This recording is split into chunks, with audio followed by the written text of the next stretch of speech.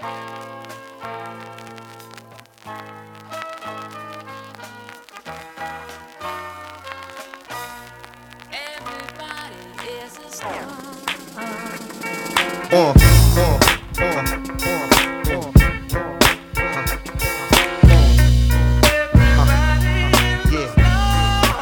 to Tanked Up, the podcast all about video games and craft beer. I'm Ben, and I'm here with Lucy.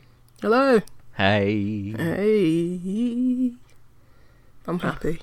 Good. Yeah. It's almost bank holiday. Well, kind of is, I suppose. It kind of started. As soon as you leave work, it started for me. Yeah. So, yeah. Nice. I've got cake.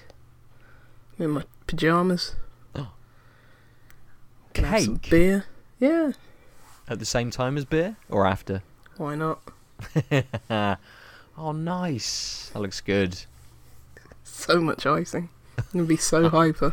Oh, icing's... It's almost the best part. No, Almost. it is the best part. Yeah. Depends what kind of cake it is, I suppose. Anyway. True. Anyway, we're not cake and video games. We're beer and video games.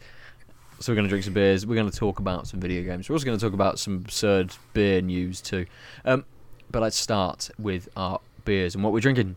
Lucy, what have you got to start with? To start with, I've got a Cloudwater beer. Oh. It is the Dipper Enigma. Ooh. 8.5%. Is that the multicoloured striped labelled It one? is. It is. And spoilers for later on in the podcast. I've actually got the Dipper Citra Enigma to drink. So I'm thinking, should I drink them one after the other, or should I drink them side by side? To compare and contrast. It might be a good idea to have a little comparison at first, and then stick with one perhaps. And then jump back to the other, yeah. Yes. So, one's obviously got Citra hops in it. Mm-hmm. So I'll read the back of the Dipper Enigma first. This Dipper features a 50-50 split of oats and Golden Promise malt for a big body and a rich, luscious mouthfeel. Enigma leads the 25 grams per litre dry hop charge, backed up by Vic Secret and New Season Amarillo. That's 8.5. The other one also 8.5, and this one reads, this Dipper features both Citra and Enigma in a 25 grams per litre dry hop, backed up by Mosaic in the Whirlpool. We fermented with New England yeast for bold stone fruit flavours to back up the hop charge. So, I don't know. Let's see if I can taste any difference. At least from their description, it suggests there should be, quite a difference. Yeah. I mean, one uses oats, the first one uses oats, so I'd imagine smoother, creamier mouthfeel. Yeah. And this one's got Mosaic. Ooh, so that I imagine that might be a little bit fruitier. Yes. But we'll see. Yeah. Good predictions to go on. I'm going to be completely wrong, aren't I? This one tastes like a stout. Oh, at least it's smooth and velvety. Yeah. Nice. How about you? I'm going to start with a Lost and Found American Pale Ale. I believe it's called Faux Mosaic. It's 5.2%. It has got Maris Otter ×2, Crystal 30, Boil Hop, Pilgrim CO2. Crystal 30, Boil Hop? Never heard of that one. The hops are Quinot Simcoe Mosaic. The yeast is WLP001.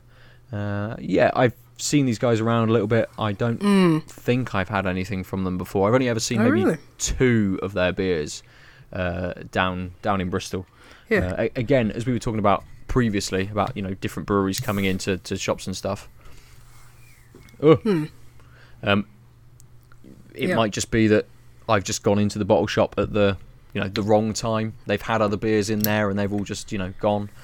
So yeah, I think I might have had that beer. I might even have it to drink. Okay. I'm not sure. I recognise the patterns on it, but the one thing, I've had a few of their beers. They do a lot of like pale ales and lighter beers. Yeah. I think I had them. I think it's called Icy Mango or something like that. I think I had that earlier today. Maybe. I can't even remember, and that was like 2 hours ago. But like straight out of work, just like right bit. Yeah, basically. But the one little criticism I would have, and this is very superfluous to say, but the names of the beers can sometimes be a bit hard to discern and to track down.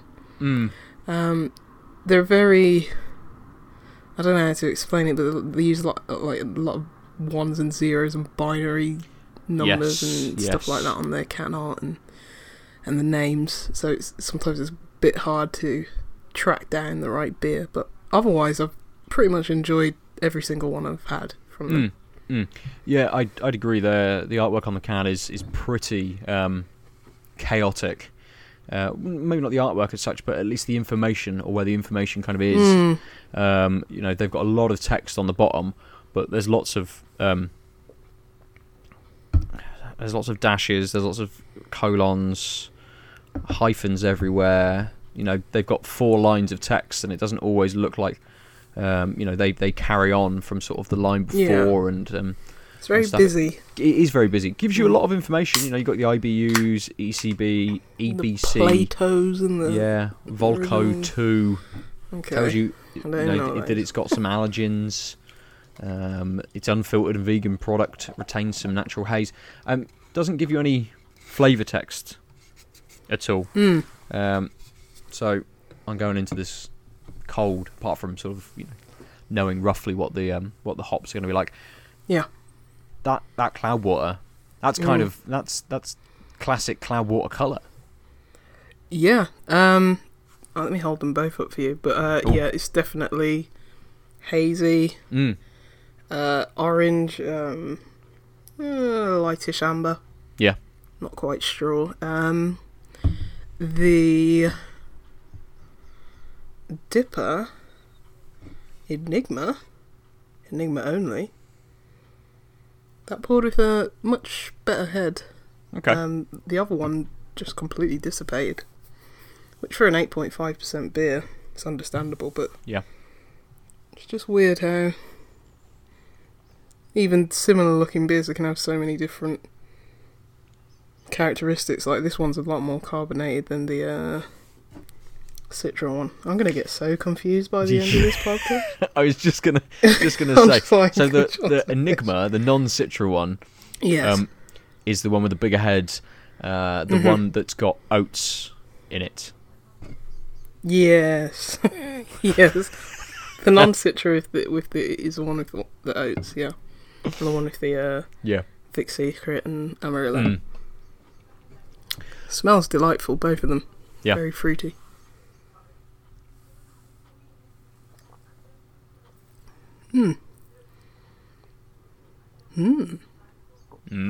Tasting them both. Yeah. In terms of the alcohol, you can definitely taste, with the Citra one, it's definitely more malty and you're getting more sweetness from the alcohol. Okay. Whereas with the other one, this is much lighter in taste. You wouldn't be able to tell it's 8.5, whereas with the other one, you might have an indication. Yeah. I'd say, strangely, the one with the oats feels a bit lighter body. I don't know if that's due to like the alcohol and the sweetness from the alcohol. It feels a bit more heavy in that sense. But the one with the oats feels slightly lighter in that sense. So, but the one with the Citra, I think the Citra and the Mosaic, that you could definitely taste like the stone fruits on that. It's a lot more fruity. Yeah. Whereas the other one's probably a bit more bitter. It's got a bit more bitterness on it. But yeah, I mean, the one with the Citra, it reminds me of like classic Cloudwater, like last few summers. Yeah. just having that on draft and knocking about 6 back and not knowing where you are afterwards. But yeah, I mean, for me, I'm not an expert in any way, so it's very small differences. But regardless of which one you pick up, it's going to taste like a familiar Cloudwater beer. It looks like familiar Cloudwater beer. It's hazy. They smell fruity. I can even tell that standard Cloudwater yeast as well. Yeah. Which you probably will come accustomed to if you've drank a lot of Cloudwater, but there's no way to describe it as such. It's just so you know the yeast from Cloudwater. But yeah, they're both knockout beers. Nice. Yeah, nice. So I'm going to let you take over before I confuse myself even more. When you're whilst you're going to be drinking now, yeah. Are you going to stick with one, or are you going to sort of sample both still? I'll keep sampling for now, but then I'll probably stick with one. Cool. Yeah. Cool. All right. This Faux Mosaic, Lost and Found. What was it? What did I say? It was 5.2%. It's super light, really light, really refreshing. I expected, being kind of an American pale ale, a little more from the hops. You're not getting this big punch of hops, which kind of mellows into this, into a pale ale, into something that's nice and light, and that doesn't have sort of like a big bitterness to it. But it's very refreshing. You kind of, the nose and the flavour are really similar.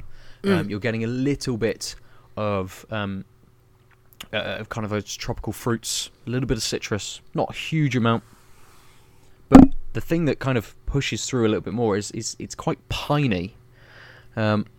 It's not quite earthy, not going anywhere near that kind of far. Yeah. But there's this piney kind of note to it, which is really nice, along with the kind of like the slightly more citrus, fruits that are kind of backing it up.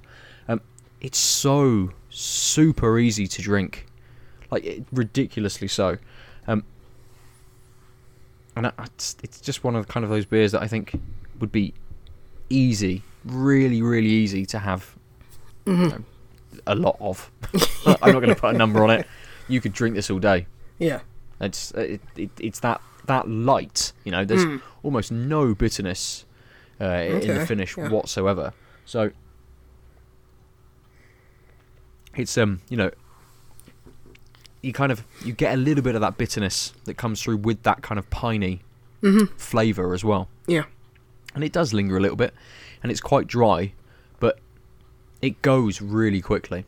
And you're kind of left with just a nice, refreshing, almost citrus kind of aftertaste. Yeah. Almost. Yeah. Oh. No, it sounds good. I mean, I'm sure I have that ready when waiting for me. So looking forward to it. Yeah. Nice. Yeah. Should we stick with beer? Yes. Let's get this out of the way. Yeah. Before I have too many. Yes. So you shared an news article. Yep. About an advert from Heineken, yeah. which has since been pulled by Heineken from being shown. Because it's been pointed out to them it might be slightly racist. Just a little, yeah. Yes.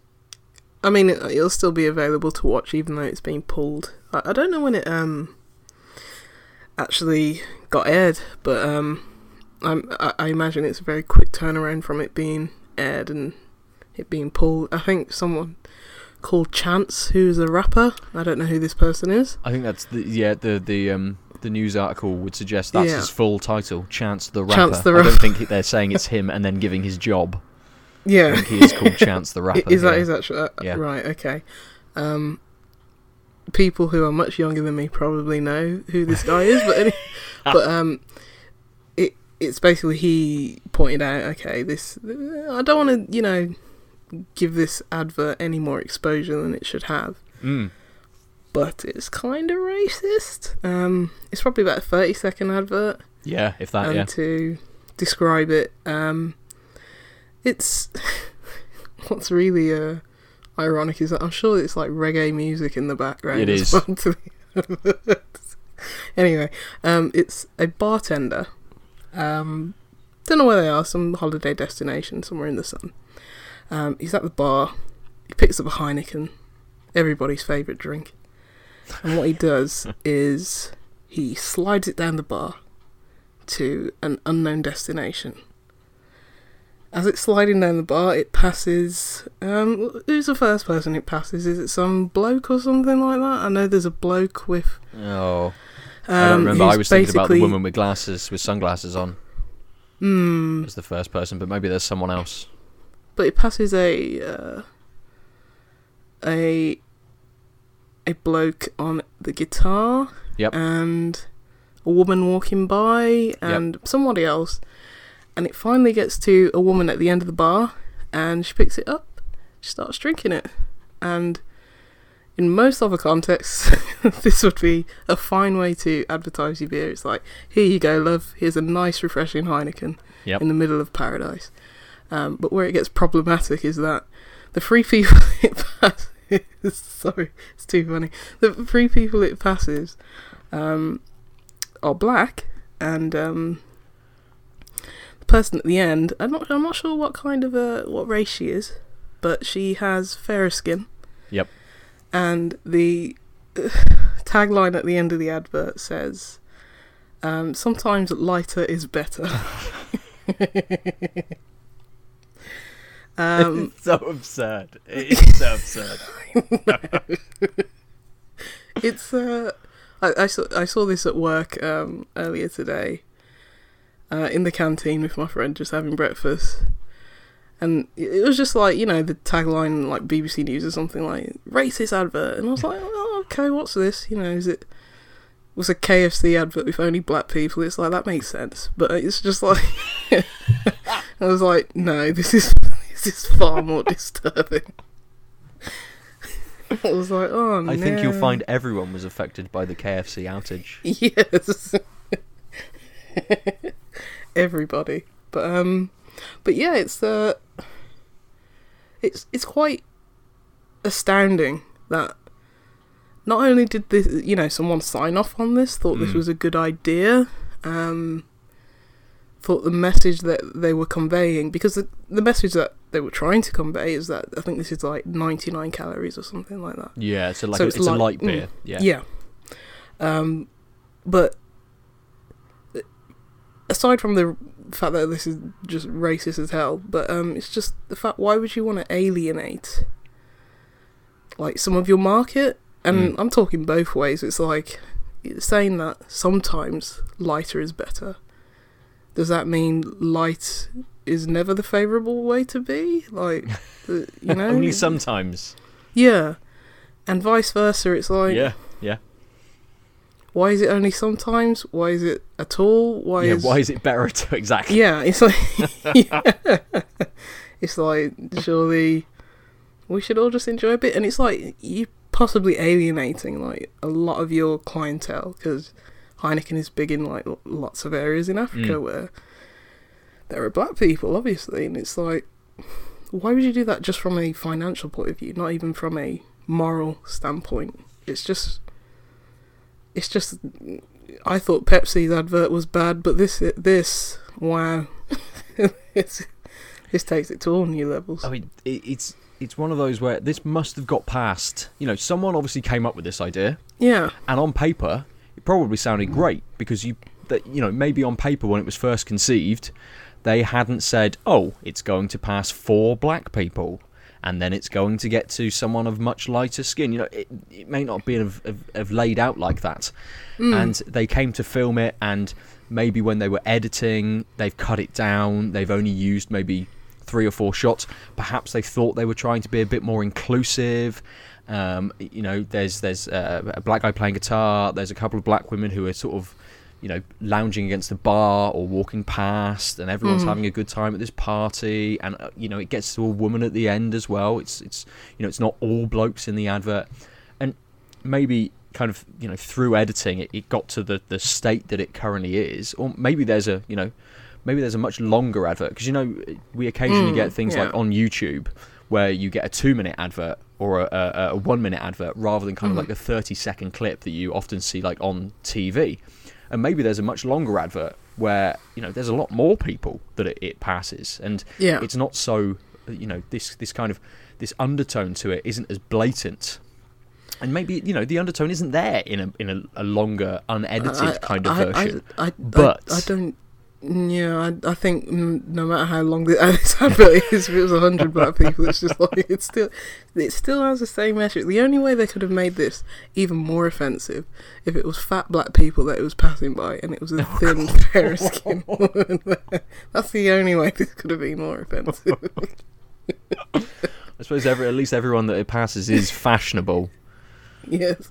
Yes. Oh dear. Oh, I mean, like, as we were saying, it must have passed whoever came up with the idea, whoever then went out and made the advert and recorded it and then edited it, and then it must have gone back to Heineken. Someone there, even if it had come from an ad agency, someone at Heineken, maybe not one person, a company such as Heineken must have several people that this must be signed off by to be put out there. It's just how can you be so ignorant, It's like... Exactly. I guess that maybe they're not thinking in that kind of way. Yeah. They're just like, cool advert, great. Looks good. Yeah. What's more these things happen, and I don't know how they still happen, but they do. And as you say, it's probably gone through a lot of people. Maybe a higher up said, this is a good idea, I'm sticking with it. Yeah. Pushed on for that idea, and then it just got signed off or something like that, and other people may have been pushing back internally, who knows. But it's Heineken's response to it. This is an apology, but it's not really an apology. They were basically saying, look, they kind of danced around it. It was definitely the message that they wanted to convey, and they're just basically saying, we've taken on the feedback, we're sorry if some people took offence to it. Yeah, and I don't know whether there's a longer statement, but from Sky News, the part of the statement they have used, they said, while we feel the ad is referencing our Heineken light beer, we missed the mark, are taking the feedback to heart, and will use this to influence future campaigns. So it's kind of... Oh, there is a little bit more. There is a little bit more. It says the company went on to say it had a long and, this is the quoted part, positive track record for creating marketing that shows there's more that unites us than divides us. I mean, what the fuck does that mean? I don't know. Beer unites everyone, but... well, yes. Yeah. But your advert could essentially just be a fist with a beer slamming towards the camera being, here's a beer. Done. Yeah. Done. But I've sold you beer for you. It's just like there's so many other and easier ways to convey that lighter is better, and many other beer companies have done it. It was intentional for me. I think it was intentional. They knew what they were doing. Whether it was malice in nature or not is not for me to decide, but the consequences are still the same. Yeah. This is a racist ass advert, and it's like, good, take it down. And for people who say, oh, no, it's not, it's like, I wish I could be as ignorant as you, but life hasn't afforded me that, so I'm sorry. But you're wrong. A good point to to finish on. We'll try and, in the description, link the Sky News article, because they've got like an embedded video in it, so even if it's been taken down and it's been removed, it's still kind of embedded in hilarious. that, so you'll see it. Yeah. It is hilarious. It is. It's I mean, as we were saying earlier, it's kind of, it's absurd to the point of hilarity, isn't it, really? Yeah. It's one of those where you kind of just hang your head kind of in shame almost, and just chuckle, really. But it's good that people are still calling them out as well. Yeah, and they've responded quickly. Yep. And I'm sure, PR probably didn't want to say, yes, that was a bad call on us. They probably wanted to, dance around the issue. Fair enough, they're a massive company. Completely. Fair enough. These things happen. Yes, they do. I'm not saying boycott Heineken. Enjoy your Heineken in the sun to your reggae music, but just be aware that this happened. Yeah. Yeah. And there are very stupid people out there. And these people could be anyone. True. Lurking around the corners. True. But managing your bank account, who knows? It also, how many people would have actually seen that advert? Not everybody kind of watches telly or watches YouTube. People just, buy Heineken kind of as their beer of choice. Yeah, they're not sort of influenced by kind of advertising and stuff, and they might miss this advert completely, and they also might miss the backlash. Maybe they don't look at beer news. Maybe they don't know who Chance the Rapper is, so they wouldn't have seen him talking about it. There's absolutely tons and tons and tons of people out there who just will never have heard about this issue arising. It's the same as when we were talking about like Star Wars Battlefront 2. Yeah, tons of people had no idea about the loot box controversy that was surrounding it, and it didn't sell as well as they wanted it to, but it still sold a ton of games. Yeah. So we're kind of, I suppose, in that position that we absorb quite a lot from this realm. Yeah. I suppose, to be able to commentate on it, and probably a lot of our listeners have maybe already seen it or have heard other chatter kind of about it. I'd like to know. I think I'd like to know where it was actually distributed. Maybe if it was distributed in a certain region or something like that. Who knows? I don't know. Yeah. Yeah, I don't know. I think in the statement they said it had been pulled from all markets. Isn't the right word? Yeah, regions, something like that. Yeah. Yeah. So he's obviously gone out a little way about it. So yeah. Oh well. Before we sound like SJW podcast, let's talk about a game. Let's talk about Florence. Yay! You played it. I did play it. I did. You've already spoken about it. I did, yeah. Oh my god! What a fantastic little game. I'm so happy to hear that. It's so good. It's fantastic. For anyone that kind of hasn't heard, when Lucy was describing the game to us, it's a mobile game. It's now on Android, which is how I was able to play it. Came out on iOS at the beginning of the year, January at some point. Yeah, I think it might have been like Valentine's Day or something. Okay. Which is apt. But, so not that long ago, really. No. But it tells a story of a girl and kind of her first love, I guess, and her life leading up to it, her life during her first love. And it does so in a way that has you interacting with the story and doing certain things. So, for example, she wants to do some drawing, and you swipe your finger across the screen to unveil the picture that she has drawn. Or, try not to give too much of the story away.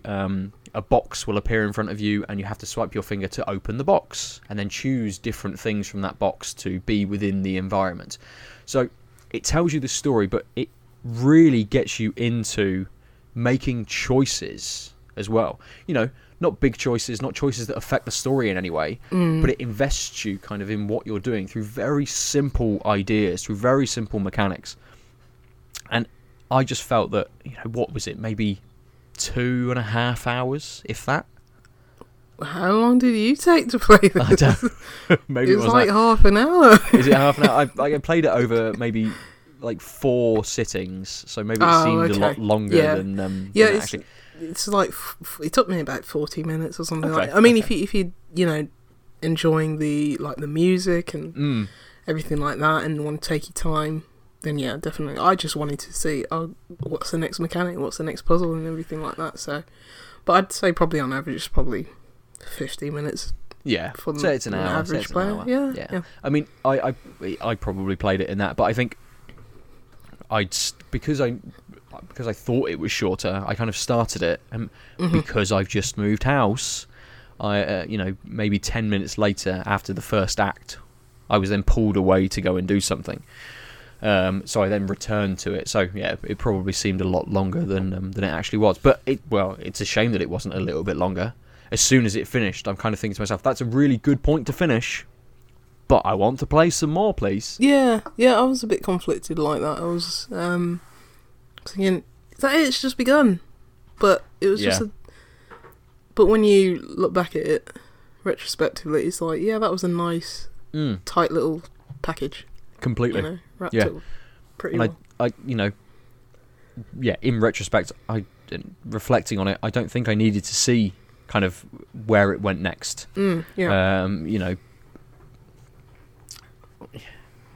message was conveyed, and and it's like, I get what this is about, and it's very bittersweet, and so I think if it had added any more, it might have, I wouldn't say tarnish it, but it's like, at the same time, it's like, how many more mechanics, like, which are ingenious, I think, by the way, could you add on to that and keep adding value to, like, the story? Yeah, very much. And they only used the mechanics maybe once, and a couple were used twice, but maybe towards the start of the game, and then they came back around to them sort of more towards the end. I remember you saying about the speech bubbles, and how when speech and conversation becomes easy between Florence, and I forget the guy's name. Me too. I shouldn't, but oh no. It's gone. I only finished it today. Yeah, I didn't remember his name when I was speaking about it.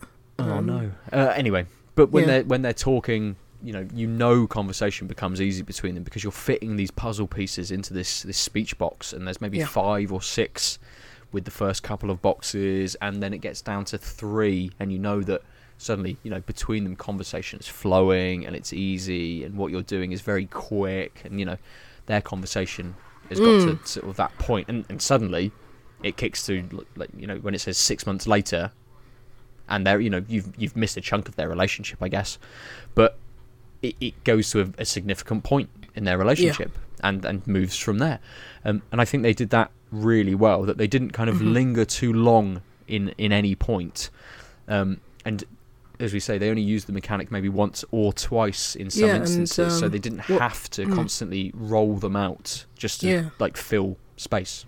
And what's interesting is that, like, sometimes when it was used the second time around, it was actually used to subvert what it was used for the first time around, which is really smart. It's just a fantastic game. Yeah. And it's like one of those people, oh, it's not a game. It's like, this is one of the most gamey games I've played, because it's like, there's so much exposition in the mechanics, more so than most AAA games that I've played. It's like how I always come back to, like, Gone Home. It's like, that only works as a game.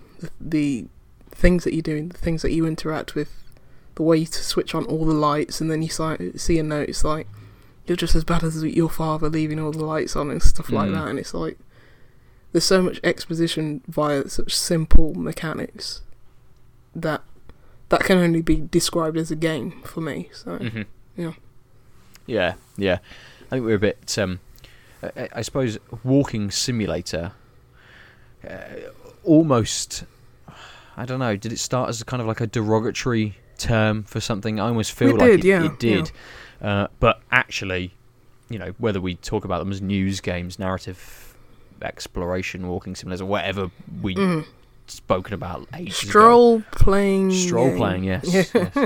Whether we talk about them, they are games. They're experiences, but every game is an experience.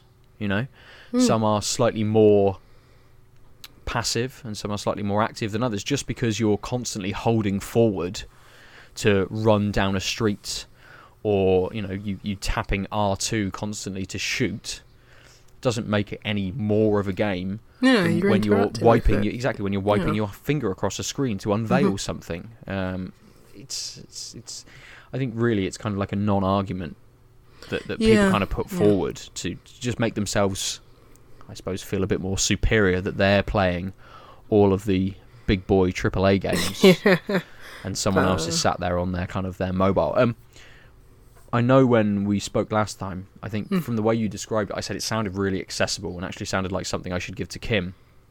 And whilst I think it was yesterday evening, I played a chunk of the game whilst Kim was watching something, and I'm just nudging her like, look at this, look what I'm doing now.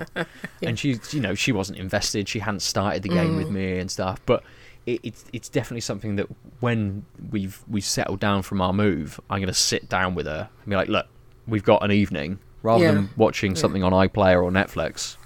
Just play this. I'm not going to say anything. I'm just going to sit here. I'm just going to chill out, watch you play, and just see how she gets on with it. Yeah, so. This isn't a real elitist way of thinking, but I think we can appreciate it as gamers because we're looking at the mechanics also.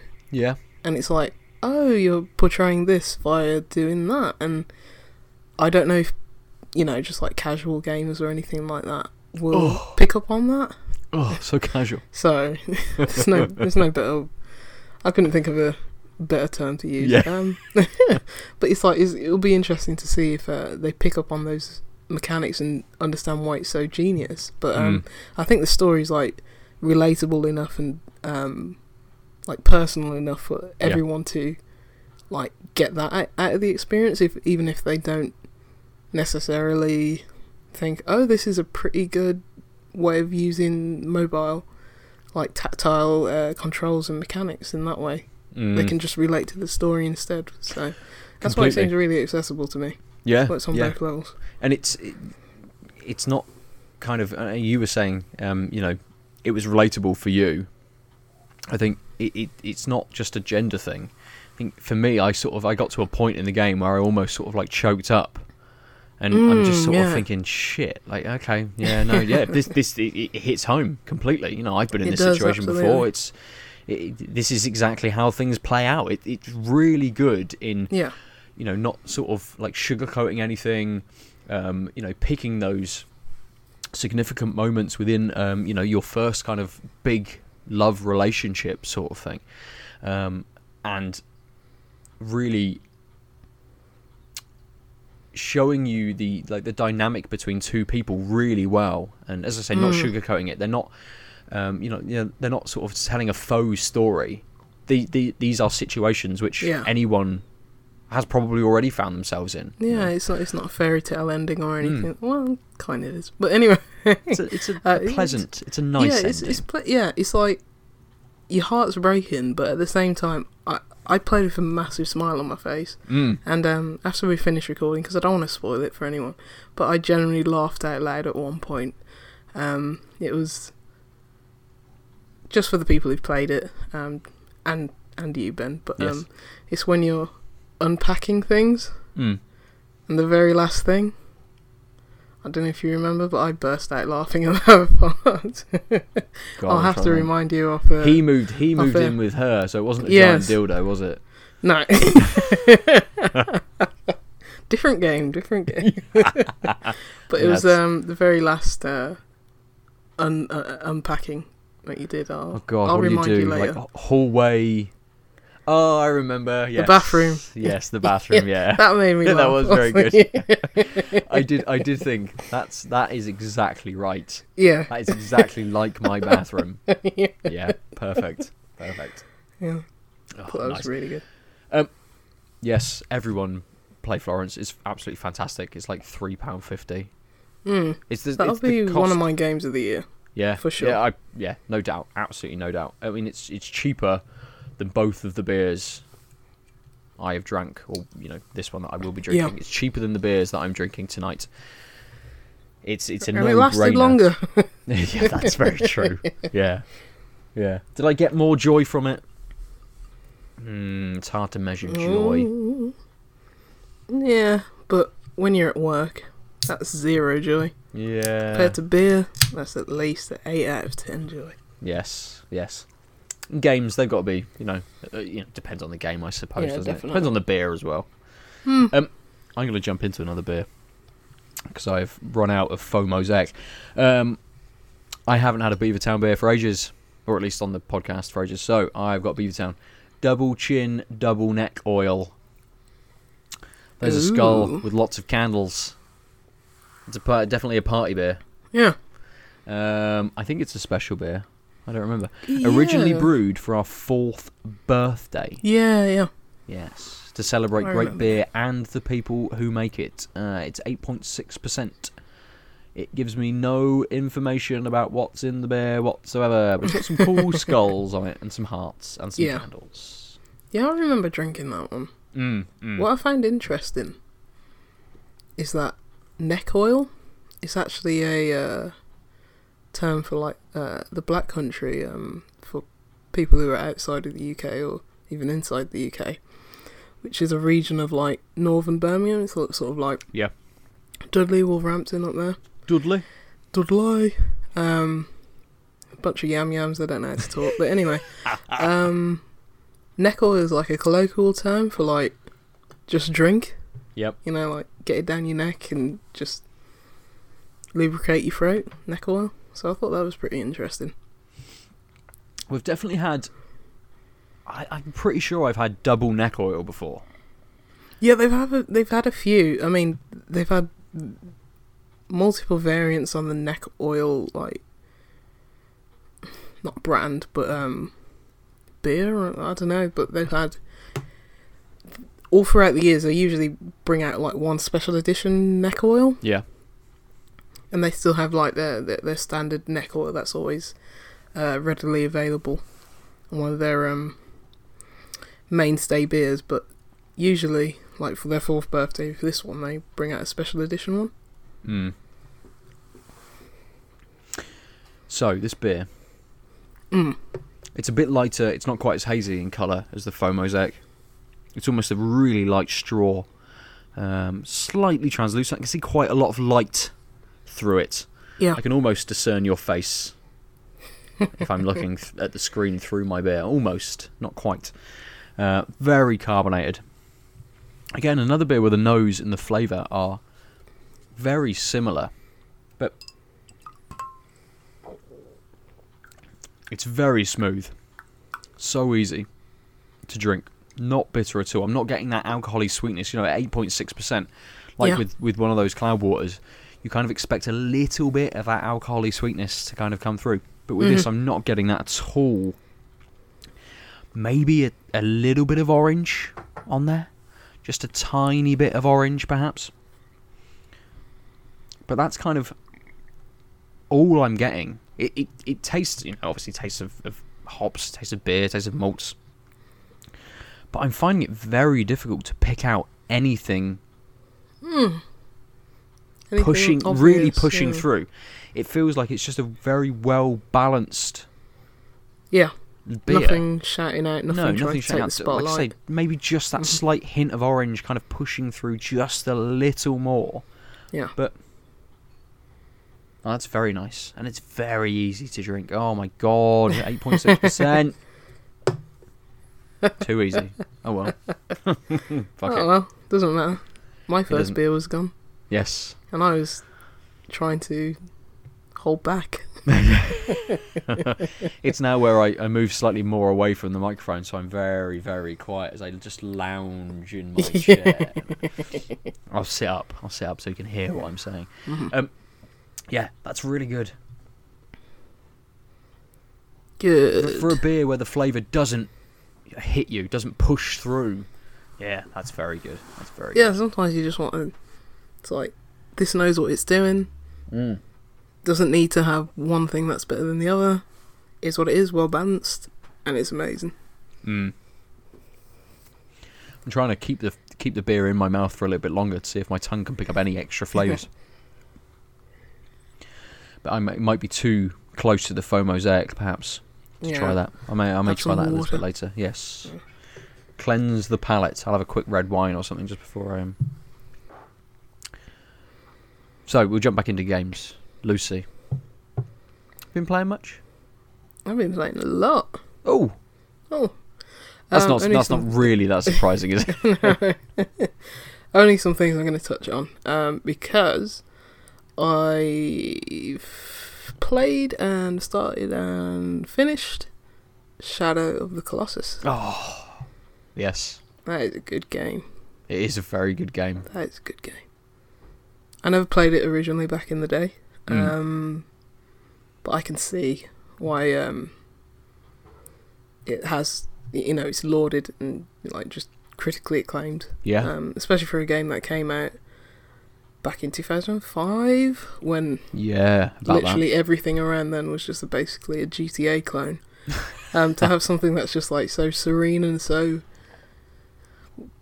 I don't know, just abstract and like just open, empty world, not in a disparaging way, but an empty world, and you're just slaying these massive behemoths and everything like that. There's nothing else like it. Like, all the games I've played since that came out, since 2005, nothing else I can like really compare it to, even though there's obviously like there's inspirations from it, and there's like certain mechanics from it, and like you look at like the climbing stuff and you just think this is probably like a few years later stuff like that was, that guy went to the Nathan Drake School of Climbing, and it's like, you can just definitely see like inspirations from it, but there's nothing actually like it, and it's special in that way. For me, the controls are a bit finicky. I can forgive it because it's, running off code from PS2 games, but the controls and the camera were a bit temperamental, and the horse pissed me off. Yeah.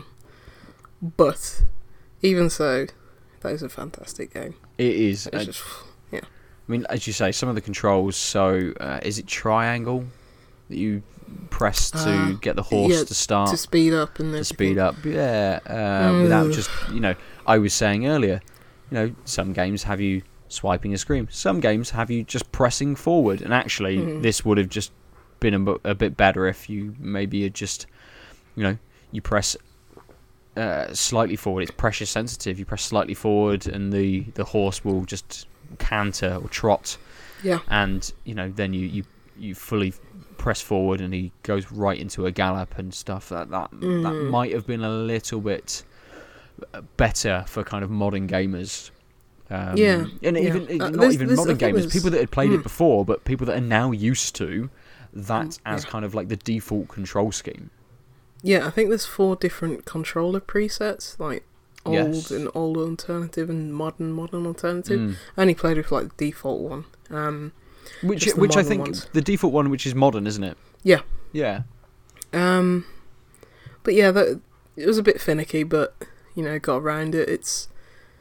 You can just indulge in the splendor of that game, and the controls don't really get too much in the way. But yeah, I just wanted to reiterate that that's a fantastic game, and remasters, as much as everyone maligns them and everything like that, they serve a purpose. I mean, I would have never played this game. I heard so many people talking about it and had really no clue what it was, but it's like I've played it now, seen the majesty of it, and it's like I get that now.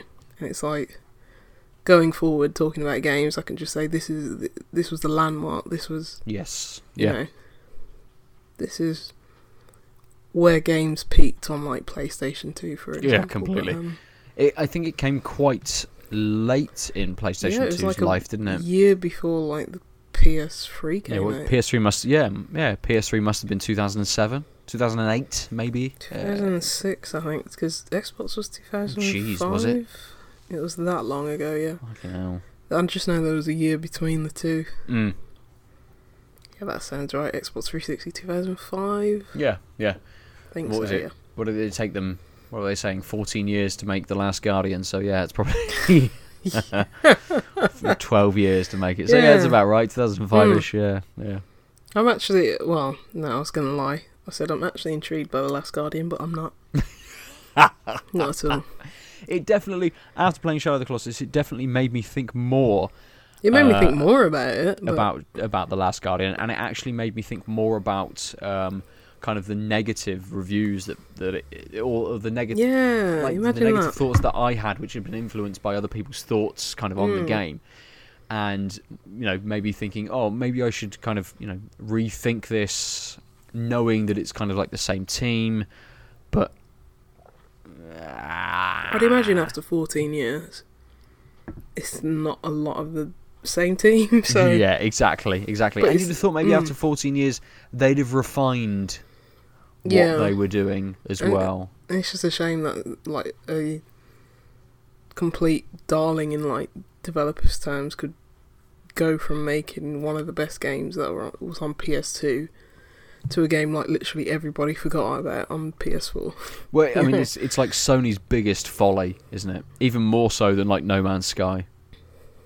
Yeah, because that's an internal studio, isn't it? Like, yes. Whoever makes No Man's Sky, what's the name of the studio? Hello Games. Hello Games. They were an external studio, so you know, Sony only had so much control. Yeah, well, it came to PC like day and date, didn't it? With PlayStation 4. It's coming to Xbox now as well. They announced today it's coming to Xbox as well. Okay. Anyway, moving on. Maybe if it's £6, you might think about it. I think Games with Gold game. Oh, games straight to Games Pass. You still have to pay for that. Yeah, well, I guess true. you have to pay for Games with Gold. Yeah. Maybe if it was just free for everybody, but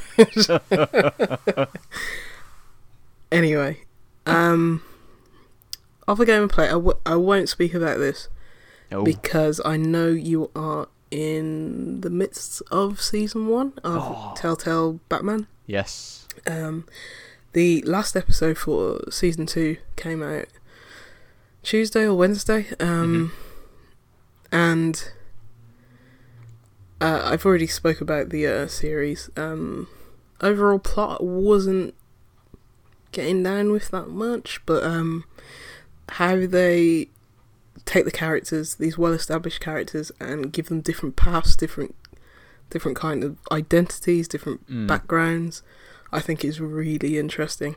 And they did that for the last episode especially of season 2, because depending on your choices in like, it's probably just episode 4, sorry.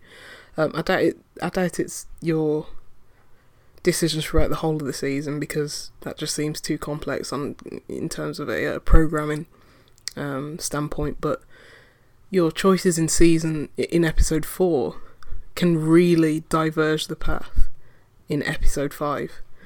You can have this certain character go one way or the other way, completely different, completely diverging paths.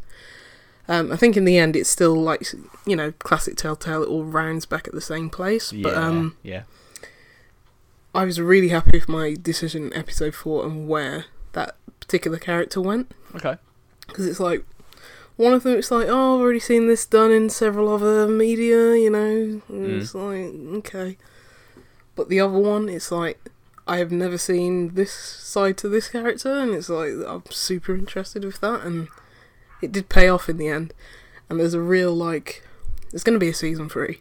Fingers crossed, anyway, but leaves on, like, sort of a cliffhanger. And it's like, ooh, the decision at the end of 3, where could this go? Yeah. It's like, yeah. It's good. Nice. It came back around for me. Do you see yourself revisiting like episode 4 to make the decision that you know that big turning decision in the opposite way? I always to say, see what happens. Yeah, I always say, like with Telltale games, it's like, yeah, I really want to see the other path, and usually it's like, yeah, I want to see it, but I'm not really going to invest the time. But this is probably one of the first times I'm like really motivated to do it. I can't say that I definitely will, but it's one of the times where I'm just like, yeah, I want to actually see what that is, even though it's a path that is usually taken by other, you know, Batman stories in the media and yeah, you know, comics, films, TV. I'd still like to see the Telltale take on it, because these are naturally grittier than like most TV shows and films can be that try and get a wider audience. So yeah, very much. It's definitely the most interesting. You know, excluding comics, it's definitely the most interesting sort of take on Batman. You know, of recent memory. I even really including enjoy it, even including the Christopher Nolan films, which are, yes, they're kind of like insane billionaire pretends to be a fucking bat. In the real world, without it being sort of like a comic book adaptation as such. But I suppose maybe there's something to say about actually playing Batman as well, isn't there? The Arkham games, brilliant, absolutely fantastic games to play, but I cannot remember the story from any of them. No, I can't, to be honest. I remember the Mr. Freeze boss battle. That was cool. Oh, yeah. Yeah, and Killer Croc in the sewers. Yeah. And the best part of those games, the Scarecrow missions. Those are good. But I don't remember the overall plot, not at all. No. Couldn't tell you. Something about Arkham City where the Joker had his own district. Yeah, he had some playground there or something. Yeah, but maybe it wasn't him that was the main I don't remember. There was someone else involved. No one knows. No. Which kind of is what drew me to, like, from what you'd said at least, which is what drew me to the Telltale kind of Batman games. And I think, I'm right at the end of Wolfenstein 2. Yeah. So once I've, once I've smashed it out, I'm still on the third difficulty. I might have to drop it back down again. Just give up. Just do it. Well, I think I'm right at the end. I'm on the fucking, whatever they've got, the airship type hovercraft vehicle thing. Oh yeah, you're right at the end. I've got to almost, you go up this lift and suddenly there's these, the big armoured suit guys turn up. You kill all of them. And then there's two giant guys in giant armoured suits. And I must have done that maybe 10 or 12 times. And really? Yeah. I did the first time, just kept running underneath, shooting the Nazis, getting their armour. Oh, motherfucker. Well, I keep trying to shoot them with, like, heavy weapons, so I'm really slow to move. Yeah. Oh, no. Run and gun. Oh. Run and gun. Okay, alright. Or just drop it down to the easiest difficulty, blast through that bit, and then just pop it back up. That's what you have to do. If there is any more after game. this kind of bit, because I assume there must be some kind of, boss battle at the end of the game. I don't know yet, but once I finished Wolfenstein 2, yes, once I finished it, I will jump back into the first season of Batman. I think I'm mid episode 3. Okay. Yeah. I think. You're somewhere. I'm in it. Yeah. I can tell you what's happened. And I know storyline wise, as we were saying, it's one of the more interesting kind of stories, and takes on all of the characters and stuff. I can tell you exactly kind of, what's happening in the dynamic between Bruce and the characters that are kind of there. But yeah, whether that's happening in episode 3 or episode 4, I don't know. I can't remember what exactly happens in the breakdown of each episode, but I know the overall plot. I think that's part of it when you play like these Telltale games, which are episodic, all in one go. It kind of doesn't matter what happens between each episode. Nah, not at all. No. Whereas if you are playing it episodically, I suppose, and I don't think there has been, apart from maybe The Walking Dead, the first season of The Walking Dead, which I think is the only Telltale game I have played episode by episode as it released. I think I played everything else just as one game. I've gradually started to do that. Yeah, I think because I usually wait for them on sale. Yes. Because fix your engine, Telltale. Even though Batman runs really well. Does it? But yeah. Does it really? It does. Not yours, but but season 2 runs really well on Xbox One X, I must say. So it'll be interesting going forward to see if the other ones work as well. It will. I mean, did you ever? Well, when you played Life is Strange, did you play that episodically or in one go? Yeah, because I love that. I was like, I need to play it episodically. Yeah. Yeah. And I think, like I just said, with Batman, I don't think it matters kind of what happens in each episode. It's kind of, more the through thread of the season. Yeah. Was Life is Strange a little bit more episodic in that sense? No, you could play that all in one go. I mean, yes. It's like, I think it's just dependent on if you can wait, if depending on when you bought it. Have you bought it 2 episodes in, 3 episodes in? I don't think there's anything to say with the like flow of the episodes, like if it pays to have like a week's break or not, or I wouldn't say there is. It's very like that game. It's not like that game Orwell that I was talking about earlier. Yeah. This year, the second season, the last 2 episodes have come out now. I just wanted to wait for those because it's a lot of reading. It's a lot of reading articles, reading into like the granular things. Yeah.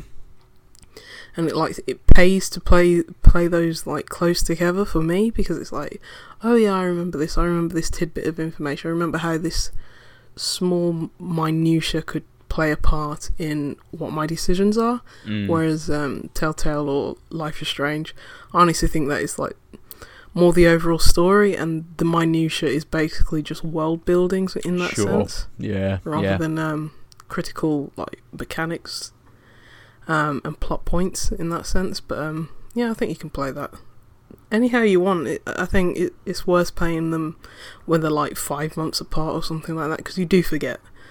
Yeah, very much. But otherwise, I think playing them all in one, you're not going to lose anything from that. Yeah, that's fair. I mean, I know with Game of Thrones, I played the first 3 episodes, and it was one that I think I bought the season pass for it after the second episode had released. So I played the first and second. The third was maybe only a week or 2 away, so then I played that, and then I didn't pick it back up at all until last year, after everything had been released. And when the next episode started up, I'm thinking, who the fuck are all these people? What? Oh, I remember. Yeah, okay, yeah, I do remember this character, but why is she here? Okay, yeah, that's fine. But it's an interesting dynamic to kind of take against, say, like TV shows, and why make episodic game versus just making one experience, and that can be financially for a studio, and there might be loads of different reasons why it might be episodic, but the only thing you can kind of compare it to is TV and a serialized TV show which comes out in episodes. And a lot of TV shows are longer, or they have more episodes than video games have. Video games have maybe 5 or 6 episodes, whereas TV shows are maybe more 12 or 24 kind of episodes. And if you kind of look at things like, say, like the X-Files, each season has like this through line which plays out in maybe 3 or 4 episodes, maybe 5. And actually, a lot of the other ones are quite standalone.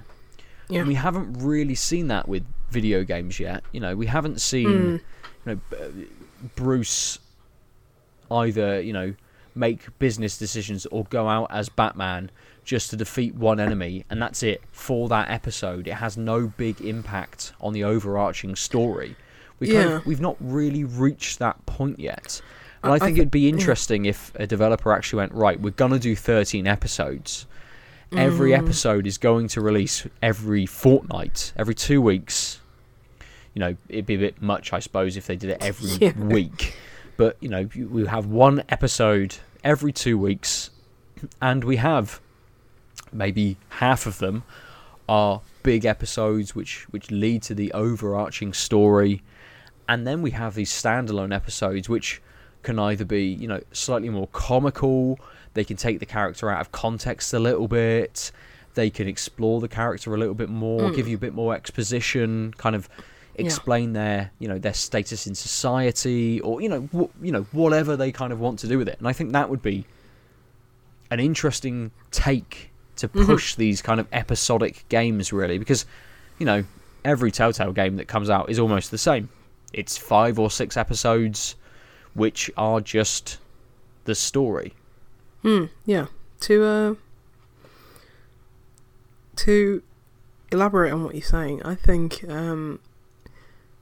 because I remember like previous Telltale games, they actually said, depending on the decisions the majority of people make, because you can get a breakdown of how your decisions match up with other people's, your friends and globally. They did used to say, oh, we tweaked this in the next episode, or we made this character more likable, this character more hateable, we did this, we did that. We did look at the stats and we did change accordingly. I mean, the overall script is pretty black and white at that point. Yeah. But it's like just the slight tweaks. I think that was probably more prevalent when it was more of a novel idea, like back in the Walking Dead days and Wolf Among Us days, whereas now it's like, well, before Telltale had their kind of restructuring, it was like a Telltale game every week. Yeah, yeah. So it was less novel, probably less people tweeting about it, probably less people, clamouring for like different decisions and stuff like that, and for their decisions to actually matter. It's just become a staple of like the, in quotes, adventure game genre. Very much. But what you're describing, there's a game from Sam Barlow who made Her Story. Yes, which is excellent. Great game, yes. He's got a new, I don't know if I can call it a game, probably more an interactive series. It's called War Games. It's based on the Matthew Broderick 1980s film. But it's apparently it's an ongoing, like, it's like Night Trap, but if Night Trap was good. Like, if you were actually looking at the relevant information and not just, oh, I have this weird puzzle to solve over here, but the kidnapping is going on in like another screen. Yeah, the scantily clad women somewhere else. Yeah. It's like, why am I looking at this screen to progress in the game when the actions and the interesting stuff is actually over there? Yeah. But yeah, it's on Steam. I think it's coming to consoles, and I think it is this kind of interactive story that actually like melds to how people are interacting with it, and it's like an ongoing, I wouldn't say live service, but ongoing like storytelling game. I do want to check it out. It came to Steam. I think there's a free version, but that's with ads, but you can buy it for like £3 on Steam or something like that. Yeah. But I saw it's coming to console, and I was thinking achievements. Just wait a little bit. Yeah, just wait a little bit longer. But that sort of sounds like maybe what you're trying to say, like a more long tail kind of experience that actually the decisions matter. Yeah. And like depending on how many people play it, how many people are responding to it, it changes accordingly. But, I suppose it's very hard. Especially if you play a game like a Telltale game where you have to make decisions. So you have a standalone episode where, like take X-Files. You have a standalone episode where they go out and, at the end of the episode, Mulder can either believe that it is a supernatural occurrence and continue to feel that, or, based on Scully's recommendation, that there's some scientific kind of thing to it. That, I suppose, would have a knock-on effect of his character, which would change the overall storyline, or how he would think about the overall storyline. But he always believed. He did always. Scully was always a cynic. Maybe X-Files is a bad example, but if 20 years ago X-Files was to change slightly, yes.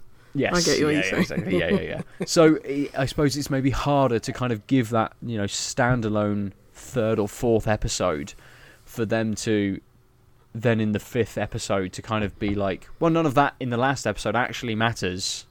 We haven't taken any of those decisions. Your character has made a very big decision and actually changed the way that they think about things.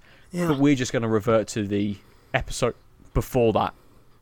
On how they're going to progress. So, yeah, it's probably quite a hard thing to Yeah, to in implement terms and of make how work. Yeah, in terms of how much of a slow ship Yes. game development is. You can't be like, okay, you contractor actors who are just fresh out of uni. In fact, we're not actually paying you. This is just for your experience to put on your CV. Come here again for another 2 weeks and just film this. Yeah, completely. We're not going to pay you or let you eat between shoots, but, you know. Just smash them out. Smash them out. You've got 17 different versions of episode 4 to make. Come on. Get to it. Yeah. I suppose maybe they could... No, let's not get into that. But, yeah, a hard thing to implement, I suppose. Actually, what I want from a game is maybe just what I should be getting from TV. Yeah, pretty much. Watch Netflix. There you go. But I can't make the decisions. Anyway, let's talk about our beers. Unless you have more games to just talk about. one more game. Oh, okay. That I will quickly touch upon because it's a good game. In fact, I'd call it a great game. It's called Octahedron. Ooh. Like the shape, so I'm told, has more than 8 sides. Maybe. More than 8 vertices. I don't know maths. But anyway, it's called Octahedron. It's made by a company called Demimonde. Apparently it's one guy, which is super impressive. It came out last week. Days, I don't know, 20th of March. I think that was last week at the time of recording. It is a platformer. That's the best way I can describe it. 2D platformer. It's not exactly a rhythm platformer. It doesn't exactly match the mechanics and the gameplay to the rhythm of the sounds and the beat in the back. But sound does play a good part of it. It very much matches up with your actions, but your actions aren't dependent on the music and vice versa. But it's very colourful. It's a very kind of neon looking game. It's typically each level is like, I wouldn't say single screen, but you're trying to get to like from the bottom to the top of the screen. It's like one continuous level. There's no extra screens, there's no extra, there's no moving laterally or anything like that. It's sort of like Downwell, but imagine it ending eventually and in the in the opposite direction. That's the best way I can describe it. But it's up tunnel. Yes. Sorry. Up shaft. Yes. I don't know. But it's quite challenging. But it's fair. The controls are pretty good. There's a few collectibles that you can get on the way. And there's a few things that you can do, like collect so many things, so many little triangles. There's about 8, because it's Octahedron. Octahedron, yeah. There's 8 little collectibles on the way. You can do it. There's no particular, reward for it, but you can do that. You can try and get under par, i.e. how many jumps does this take me to get to the top of the level and everything like that. But it's a really rewarding, really satisfying platformer. The controls are good, and it's one of those. I always say, like, some games, they have a central mechanic. In this one, it's basically you can form platforms underneath you. So you can jump, and then a little platform comes underneath you when you press, I can't remember what it is, like X or something. And so you can then jump a little bit higher with that extra height from the platform. Yeah. So it has that central mechanic, and then that's built upon in every single world. I think there's about 5 worlds altogether, and then a final boss at the end. But it's one of those games that it's like the mechanics, they always get built upon, and it's so that always keeps the game refreshing and interesting. But this just does it to the nth degree. It's like every single level there's something new trying to kill you, something new a new way to platform, like bouncing balls or, I don't know, like little teleporters or something. It always keeps it fresh. It always keeps it exciting. You never know what's around the next corner, what's in the next level. And it's like, at a certain point you just think, alright, slow down, how many different mechanics can you throw at me? And in like some of the levels it's like everything's there, but everything makes sense, everything is well executed, and everything has its place. Nice. So it never feels overwhelming in the sort of different mechanics it's throwing at you, the sort of different elements, environmental challenges or anything like that. It all comes together really nicely. It's a really good package. So I don't know, check it out. I think it's about I think it was on sale originally when it first came out, but I think it's about £10. What did you play it on? Play it on Xbox One. It's on Steam. I think it's on PS4. Pretty sure it is. This would make it cliche. Make a perfect Switch game. But, but yeah, I think it's on PC and consoles. Yeah. But yeah, honestly, check it out. The soundtrack is pretty good. It's not too challenging. It's not like Super Meat Boy into like comparison in terms of challenging. It'll kick your ass every single time. It's fair. The controls are tight. It's a really good platformer. Nice. Published by Square Enix. It's part of this, what's it called? Square Enix Collective, where they get all these where they get all these indie games. It's like they put them on Square Enix Collective website. People vote on it. It's like, would you like to see this, published, come into fruition, be a final game? You say yes or no. This was one of the ones that got through, and good for them because it's a really good game. Nice. That's cool. Yeah. Very cool. I think I saw you tweet about it actually. Yeah, it's really good. It was the best game that came out that day. Sea of Thieves came out that day. Ooh. And everyone knew that was going to be garbage anyway, so there you go. To be fair, a lot of people have said, what is this? It's kind of like Xbox's No Man's Sky. Everyone knew it was going to be that. Well, sensible people knew it was going to be that, though. It's like, come on, people.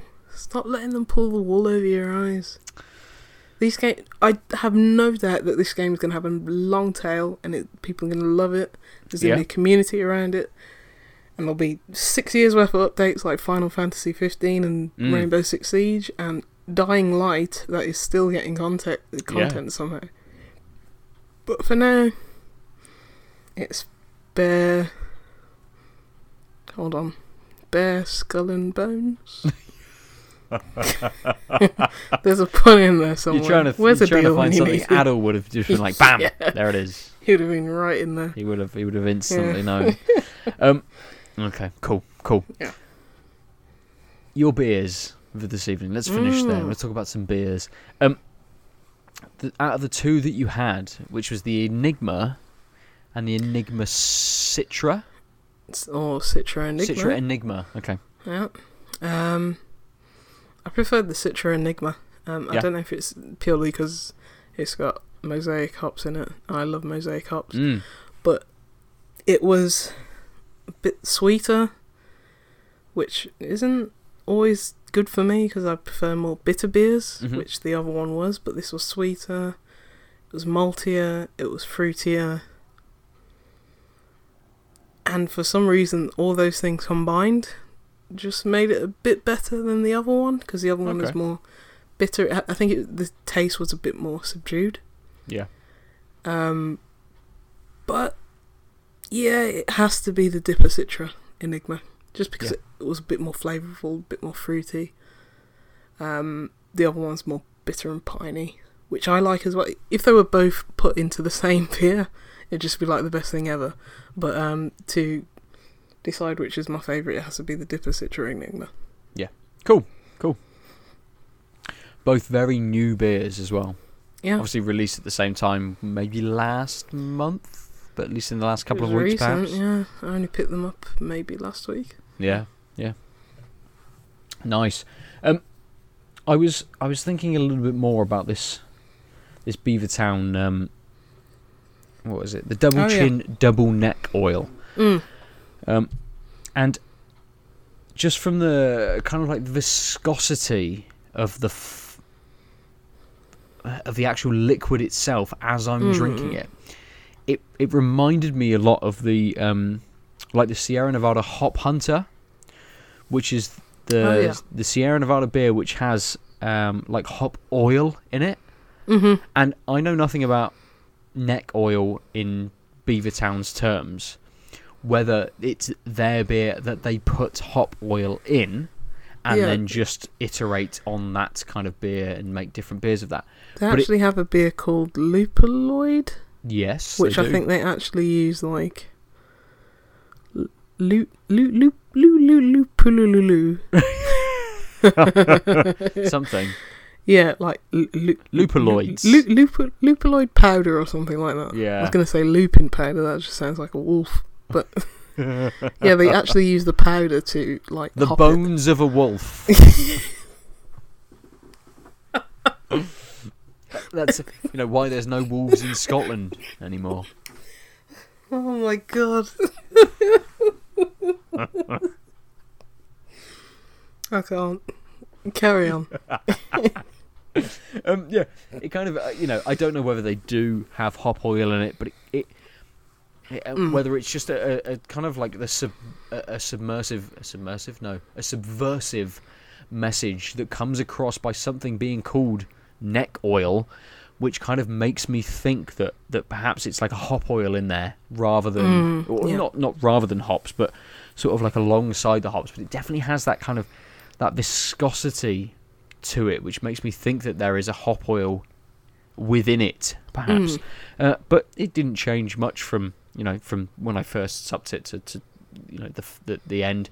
There's still a slight, or at least I'm getting still a slight bit of orange to it. The faux mosaic didn't have much of an impact on it in that way. I'm still getting that slight bit of orange. It was just as good, when I first started supping it to the end. The faux mosaic was a nice beer, very refreshing pale ale. Didn't quite have the hoppy punch that I kind of want from an American pale ale. So I think for me this week, the Beavertown, the double chin, double neck oil kind of just picks it just a little bit. But both very good close, beers. Yeah, both. The faux mosaic would be perfect to crack open at maybe 2:00, 3:00 in the afternoon, and to drink late into the evening, and just to kind of have that. Whereas the Beavertown, really well balanced. As I say, I'm not picking out. There's a lot of flavour in there, but I can't pick out many individual flavours. It's balanced so well that there's a lot of stuff going on that kind of creates its own flavour profile almost, which is very hard to describe, at least at the moment.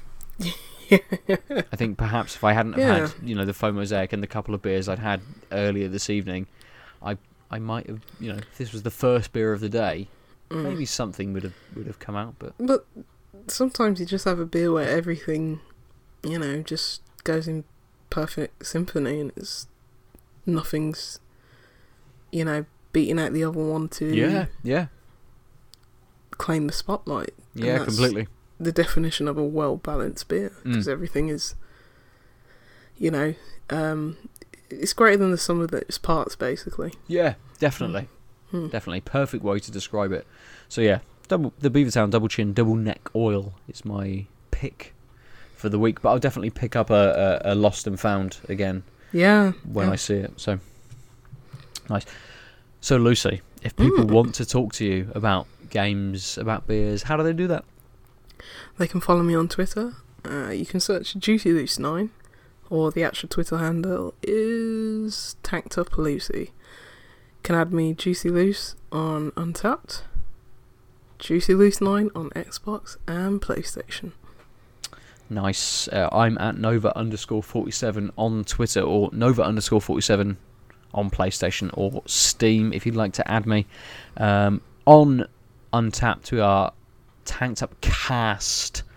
I don't think I put the underscore in. Whereas on Twitter we are Tanked Up _cast.